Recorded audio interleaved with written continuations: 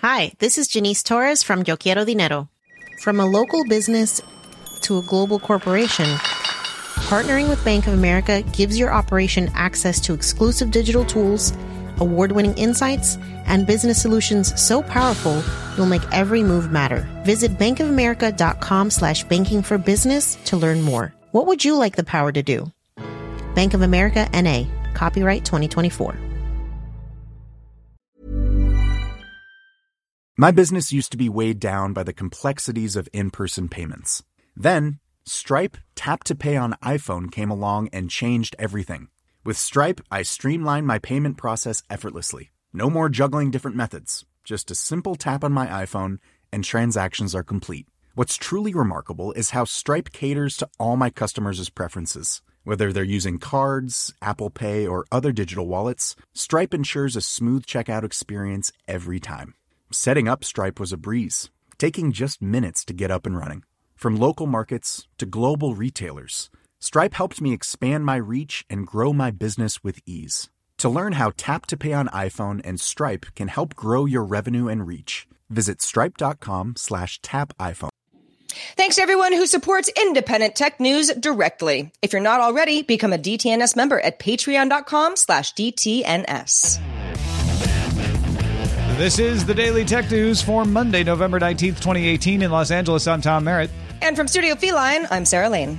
And I am Roger Chang, the show's producer.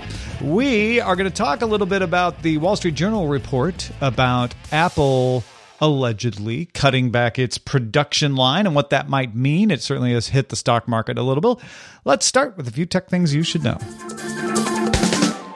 Snap announced a new partner program to help advertisers find developers to create augmented reality lenses. Snap's Lens Creative Partner Program has more than 30 certified creators listed, at least at this time, and it expects to have more than 100 in the next few months.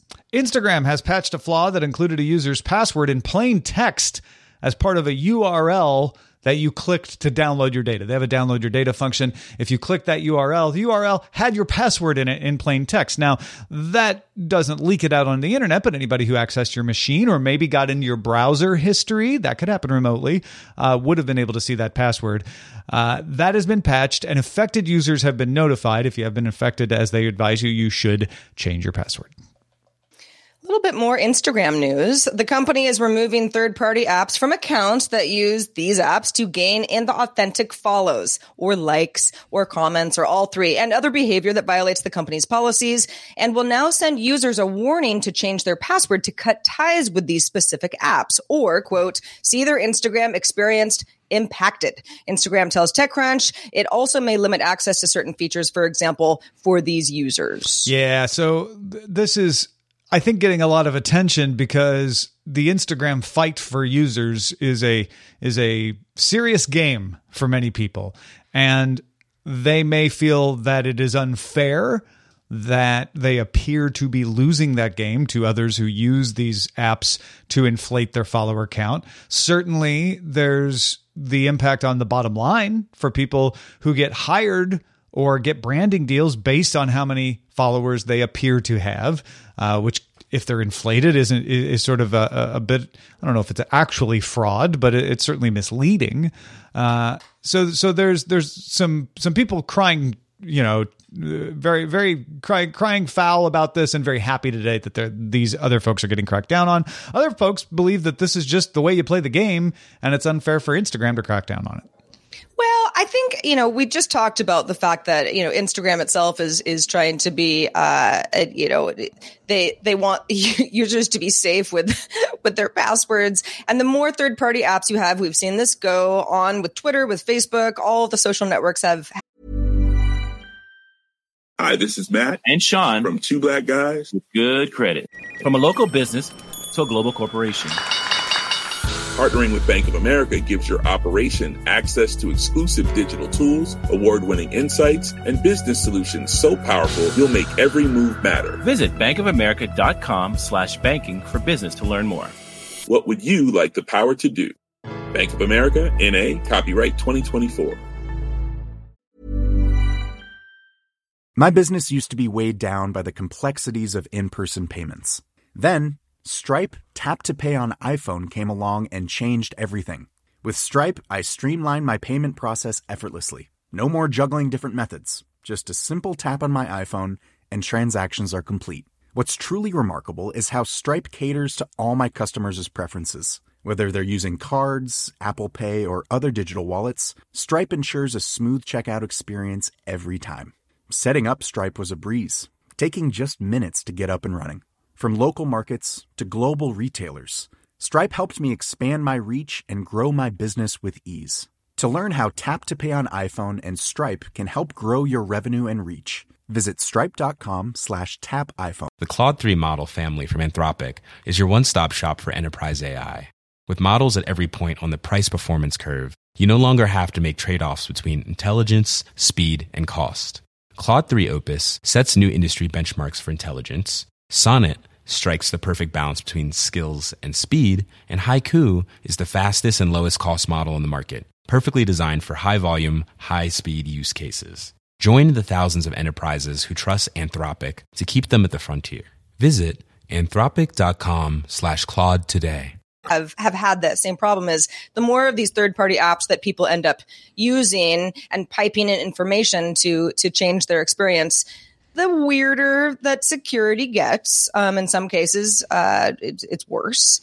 And it also, I don't know, it just illustrates the fact that these high inflated follower counts in Instagram, as well as other companies, are realizing it doesn't really matter. It doesn't help the user experience. And the sooner we kind of cut down on this idea of inflated numbers somehow making you better of a person on the platform, the better. Yeah, and the security issue with this comes directly from the fact that most of these apps are not authorized to access Instagram in the way they would need to operate your account. So you have to give them your password. And sure, some of them probably don't do anything with that password but log into Instagram and follow people for you, which is a lot of people think is cheating, but it also means they have your password, and that could right. be And it's something out. that Instagram can't control. Yeah. And that's not a good thing for you to do. So you definitely should not use third-party services that require that. Instagram is advising against that anyway. But yeah, I don't know. I want to say just don't use these things at all, but I get where if you're in that game where you need to get those brand deals and you're fighting against other people who are using this, it starts to sound like drug use in sports, right? Well, I didn't want to do it, but it was the only way to compete to win with the other people. Right. Yeah. This week, Amazon Echoes are going to be able to access Skype calling, including video calling if you're using like the Echo Show. It also includes support for Skype Out. That means you could tell your Echo to use Skype to call a landline or a mobile phone, anybody with a phone number. I think this is very interesting because Microsoft has been playing nice with Amazon quite a bit. There's Cortana integration with Alexa. And the idea that now Skype could be used for calling actually solves a problem for Amazon because Amazon can, in fact, make calls on its own, but now it can access a lot of things it wouldn't be able to access through a Skype account and do video calls, which makes it kind of compete with the Facebook Portal Plus and Google's use of Duo on Google. So I think this is one of those examples of a partnership that you might not have expected to happen, but really is good for both companies. Do you make video Skype calls that aren't podcast related? Aren't podcasts? That's a good question. Yeah, every once in a while, I will do a call with somebody, like to have a meeting or discuss something, and they'll want to have video on just so we can see each other. But yeah, I generally end up using Zoom or Google Hangouts if it's that kind of situation more often than Skype these days. I don't know, Raj. I don't use Skype. Well, I don't really use Skype very regularly these days, but anytime anybody wants to connect that way, it's perfectly fine. I mean, it works great. If I had an Echo Show, and yeah, it was maybe something where if Tom and I wanted to share some screens and collaborate on something, that makes a lot of sense, particularly if we both had those. Is one of those things I think would be perfect for my parents, because I often do either Skype or through Google Hangout to do the parent or grandparent grandchild interaction, from a long distance, and I have to remote into my dad's desktop and set it up on his end in order for me to get it working. If he could get something where he could just say like blah blah blah connect, and it does, and he doesn't have to worry about the technical aspect of actually connect. Even his phone is like a giant question mark. Like he has literally half a dozen duplicate, shortcuts to the same apps, and I can't even get him to figure out how to delete his own voicemail messages. So this is a very low barrier of entry item, and I think that would be great for people who are either technophobic or just don't want to be bothered understanding how to do it. I just say connect to my kids through Skype, and it does. Like call up Tom, does it for me. Don't have to worry about it. It has to be set up though. You have to buy an Echo Show. You have to get a Skype account. Like there's a barrier to entry, but I guess once it's set up, it's one of those things I set up on Thanksgiving or Christmas or New Year's Day. Say bye to the folks, and I can head back and not worry about it for a year. The whole Smart Display 2 thing, even though you can say, you could just, do it on your phone. Phones are already mobile and it's always with you. I hate to, whether it's FaceTime or Skype or Google Hangouts, whatever, I hate holding my phone. And I don't really have like a nice little tripod where my phone goes when I want to video chat with people, but it does come in handy. So I think the Smart Display having a little area where that's where you do that, it's kind of a throwback, but it actually makes more sense to me. Yeah, the first thing I thought was, I could call into someone's cooking show podcast from my kitchen where I have my Echo Show and do cooking things. That'll never happen.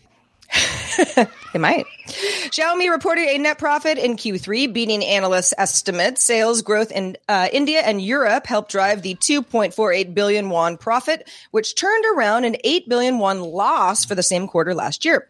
Xiaomi announced it will make and sell phones under the Mi 2 brand. Mi 2 is best known for a photo app popular among young women. I have not heard of this, but I guess I'm not young enough. Me too. Yeah, no. Were you not? Maybe this broke before you joined the show back in October, but this was a hot app for a week or two around the world. I don't and know. Still got a lot of users. Its big popular effect is to smooth your skin out. And so there's even some controversy about whether it should be popular or not, because it makes you look like you have unnaturally smooth skin, and it can make your eyes that's look any big. filter. No, but this one look it up. This one works really, really well, and it makes your eyes bigger, and it basically. That's like most Snapchat filters. It emphasizes all but. If you're a young person using Me Too and you hear old people like us saying, well, it's just like Snapchat, they're going to roll their eyes and go, and be you like, obviously haven't used not it. Even. I got you. Yeah. I got you. And so I think this is smart for Xiaomi to say, let's start making a phone under this brand and sell to all those youngsters who love that app. The same way that they're making a gaming phone and other branded phones that are separate from Xiaomi, which is seen as a bargain brand, no matter what they do.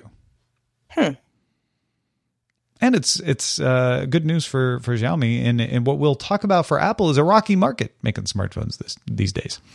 Speaking of Apple, Tim Cook told Axios on HBO that he thinks Google's search engine is the best and believes privacy protections in Safari make up for the deficiencies in privacy protections from Google. I mean, they were basically saying, look, Tim Cook, you've called Google out for not protecting people's privacy, but you take several billions of dollars from them to be the default app or the default search engine for Safari. How do you reconcile those two statements? And he's like, well, they're the best search engine. And we think we can protect people's privacy through the browser. He also repeated his opinion that he said before, that government regulation is probably needed to protect privacy, saying, I'm a big believer in the free market, but we have to admit when the free market's not working. How about that, huh? How about that free market, huh?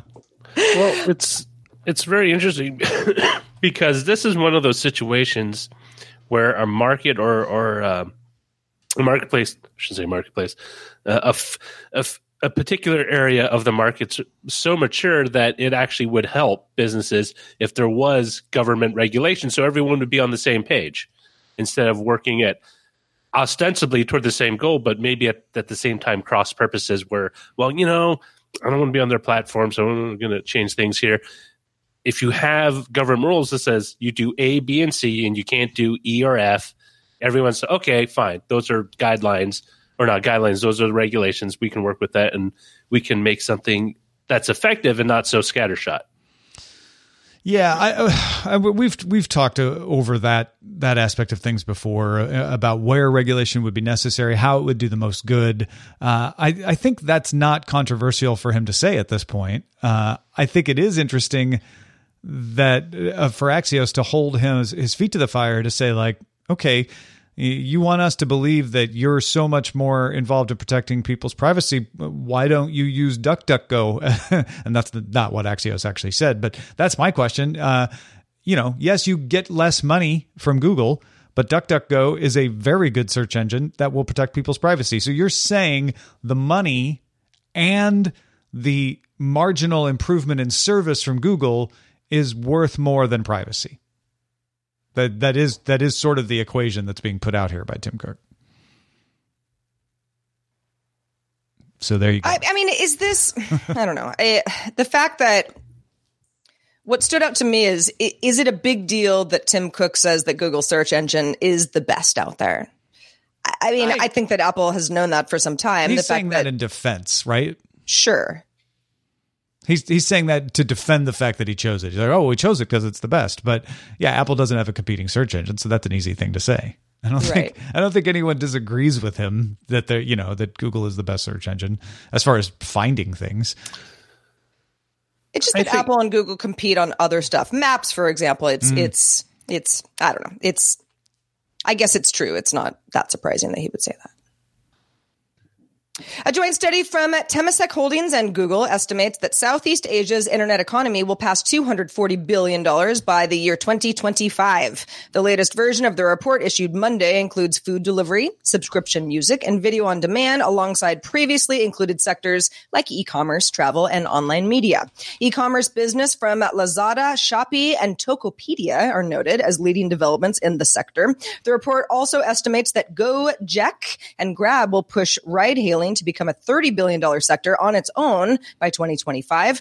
The report covers Indonesia, Malaysia, the Philippines, Singapore, Thailand, and Vietnam. Yeah, I wanted to cover this today, particularly because of those countries. I think a lot of times when you hear about Asia and the Asian market, you immediately think China. Maybe you think Japan, Korea, and you might think broadly about Southeast Asia as far as Singapore, maybe, or maybe even Indonesia. But if you just limit it to Indonesia, Malaysia, Philippines, Singapore, Thailand, and Vietnam, that is a huge market that is only getting bigger. And it's not dominated. We always get the people who say, why can't you just stop covering Google, Apple, Facebook, Amazon all the time? Well, here you go. Here's a market where those companies are not the big companies, and it's not China, where China keeps those companies out. These are markets where Google, Facebook, and Amazon and everybody else are competing. But some of the biggest companies are Lazada, which is owned by Alibaba, a Chinese company, and Shopee and Tokopedia. The ride-hailing business, Uber has not been able to succeed in the ride-hailing business there. Grab has taken that away. And this is a growing market. Whether it's a self-sustaining market or not, if it starts to feel headwinds from the United States and China for various reasons, is interesting. But this study, which is funded by Google, mind you, in part, says no. This is the market's going to stay vibrant until 2025. It's crazy to me that so many of these household names, depending on where you live, are names that someone in the U.S. would never have heard of before. Yeah, I think that's important for people in the U.S. to get used to, is that the household name that you have isn't the household name everywhere around the world. And it actually doesn't mean the same thing, even if it is, right? Because Google, for instance, is a bigger search engine in Europe than it is in the United States. And Chrome, I think, is I don't want to say that about Chrome, but I know that the market dominance in Europe is bigger for Google in a lot of sectors than it is in the United States, which is one of the reasons that you see Europe more concerned with antitrust movement against Google. So good stuff to take a look at and keep an eye on, especially when your news is not only just dominated by the U.S., often it's dominated by Chinese names as well. Folks, if you want to get all the tech headlines each day in about 5 minutes, be sure to subscribe to dailytechheadlines.com. All right, we're going to talk about that Apple story, but I want to throw some things out as ground rules, things to know going into this story. These are important to remember. Apple has never competed on price. That's never been its deal. Apple values high average revenue per device. That's how they've been making their money. Cutting a production order is different than slowing sales. This is one to really focus on. Lots of things can contribute to changes in supply chain orders. It could be that you just estimated the market wrong. It could be that a particular retailer deal fell through. It could be that you just messed up the supply chain math.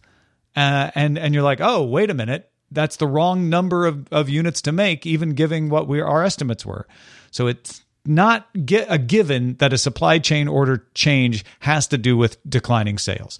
We've been here before. Last year, there were reports of production cuts, and the iPhone X went on to be, by Counterpoint Research's estimate, the most popular phone in the world. So a production cut doesn't mean that in the past, iPhones haven't sold well. And it shouldn't be a surprise. Apple reported fewer units than expected sold last quarter. So maybe they would be adjusting their production because of anticipated sales change, although they also had a 20% revenue rise last quarter. They also said they will no longer report unit sales separately. So they're trying to get you away from thinking about unit sales as a measure of their own success. And background for all of this, Chinese demand for smartphones has been weakening overall. You've got saturated markets in the US and Europe, and it looks like China's starting to get saturated as well. Okay, here's the news. I'm not doing the inverted pyramid today. We're doing the bell curve. That's the things you need to know. The news is the Wall Street Journal has sources saying that Apple has cut production orders for all 3 new iPhone models.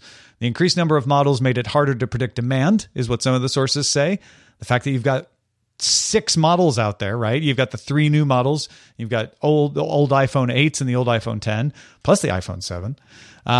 That's caused complexity in the supply chain. That goes back to what I said about supply chain not always being changed because of sales, but demand has also been lower than expected, according to other sources. So maybe it is having to do with that. Particularly, Apple cut the iPhone XR production by a third. So they did adjust XS and XS Plus down, but the iPhone XR, the affordable one, seems to be the one that they were really doing a course correction with. So, given all of that, all my caveats and the facts from the Wall Street Journal article, what do we think's going on here? Well, it does not surprise me that Apple would not want to separate its unit prices. The fact that it's like, okay, we got a lot of models, we sell a lot of iPhones, we'll just go with that one big conglomerate number. That makes sense to me. The fact that the XR was cut by a third leads me to believe this is more than just Apple saying, okay, well, our numbers were maybe a little high, and we're just adjusting a little bit based on how the market is fluctuating. That's a pretty big cut. And I am not conversant enough with supply chain logistics, and maybe someone in the audience really does work in supply chain and can say, well, here are the reasons why it could be a big cut that has nothing to do with anticipated sales.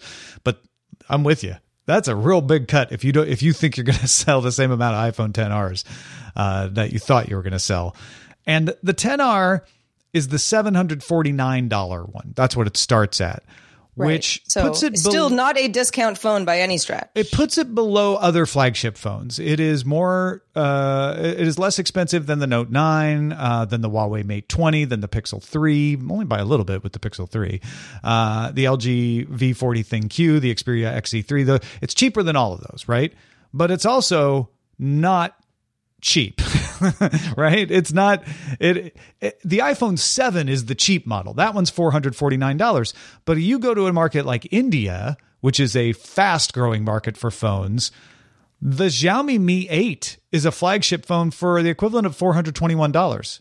The Huawei Honor 8X, $209. The most popular phones in India right now are the mid-range phones, the Redmi 5A and the Samsung Galaxy J7 NXT. So Apple really, the iPhone 7 kind of competes on price there, roughly speaking. And I know the prices are a little different in India, but Apple's not making up any ground in India right now. The Chinese market is stalling. They're doing fine in the US and Europe. So I guess, yeah, if you back all that out, it doesn't surprise me that maybe they thought the iPhone XR would be an aspirational phone for the mid-tier folks, and it's not.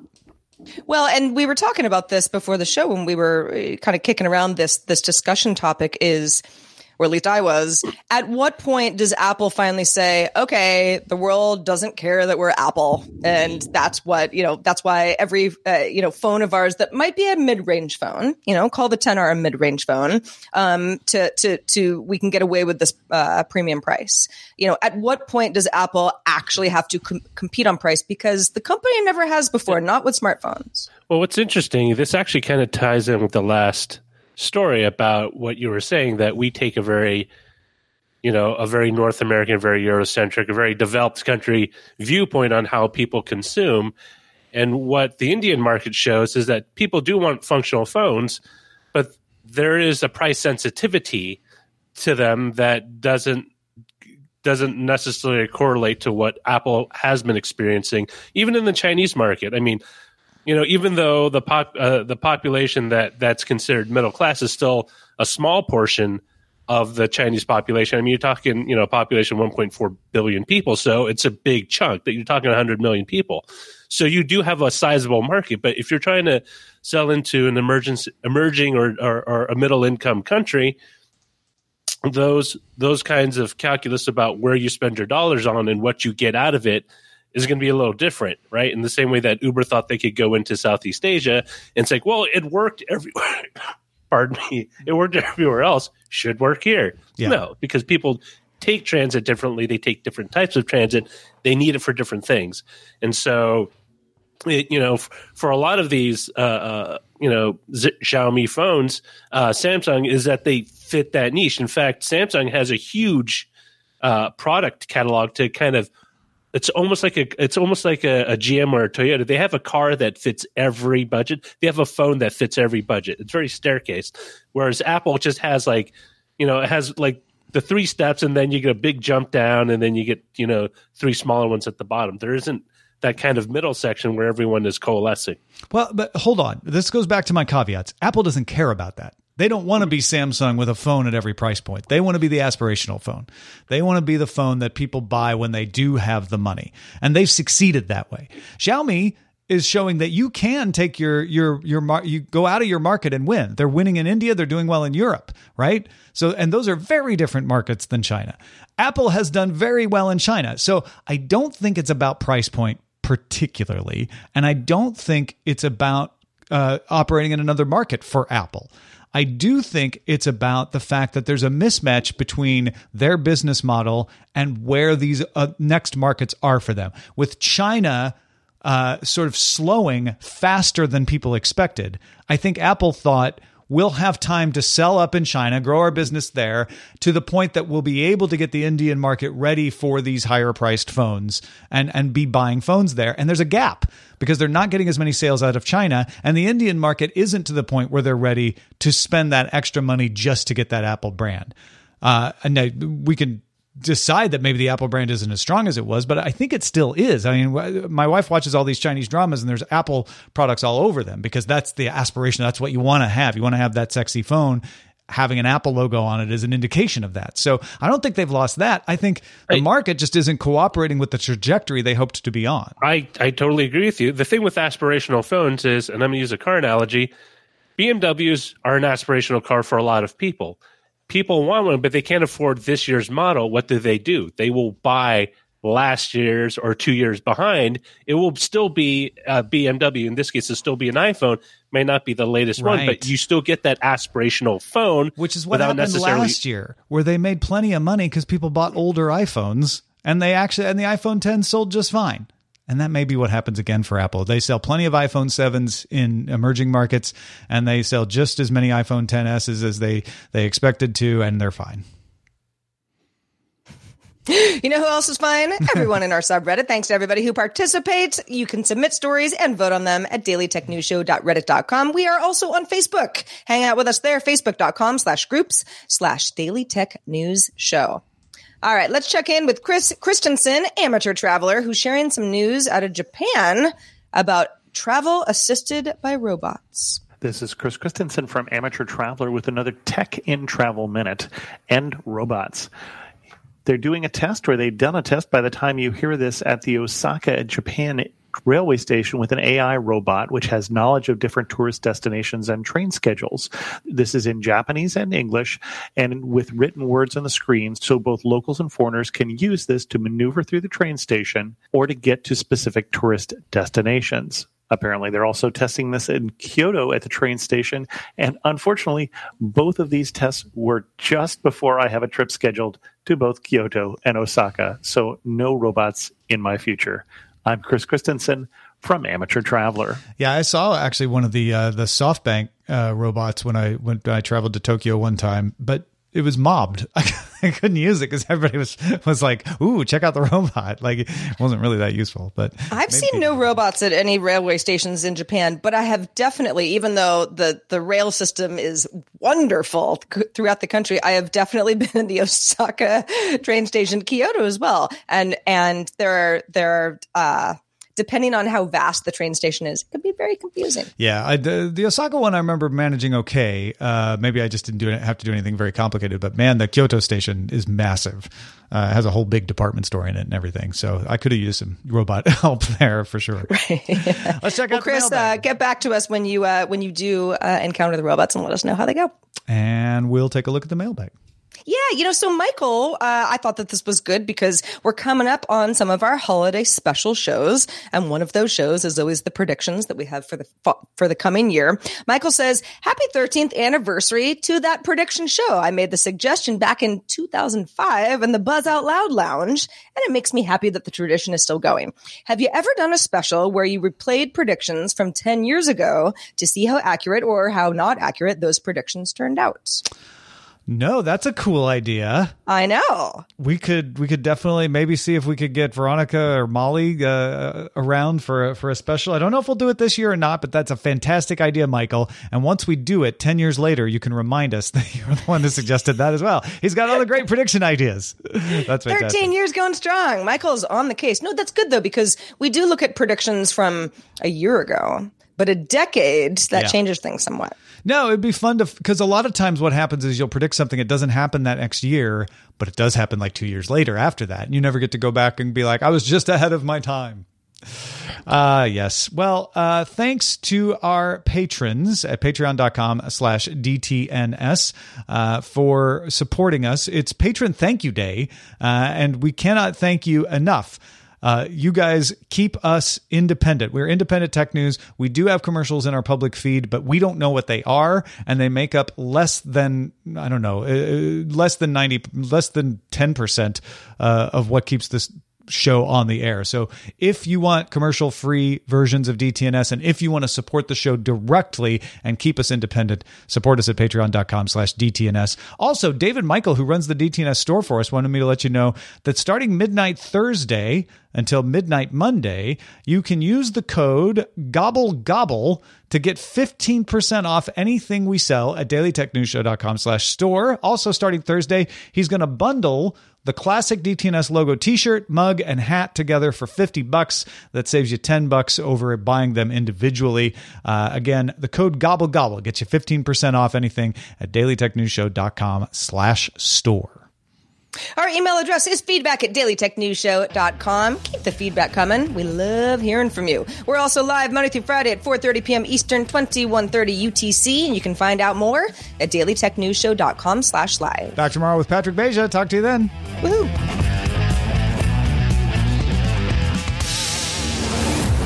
This show is part of the Frog Pants Network. Get more at frogpants.com. Diamond Club hopes you have enjoyed this program. Hi, this is Matt and Sean from Two Black Guys with Good Credit. If you own or operate a business, whether it's a local operation or a global corporation,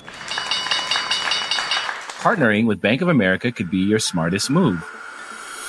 By teaming with Bank of America, you'll enjoy exclusive digital tools, award-winning insights, and business solutions so powerful you'll make every move matter.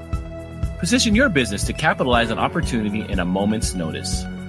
Visit bankofamerica.com/banking for business to learn more. What would you like the power to do? Bank of America, N.A., copyright 2024.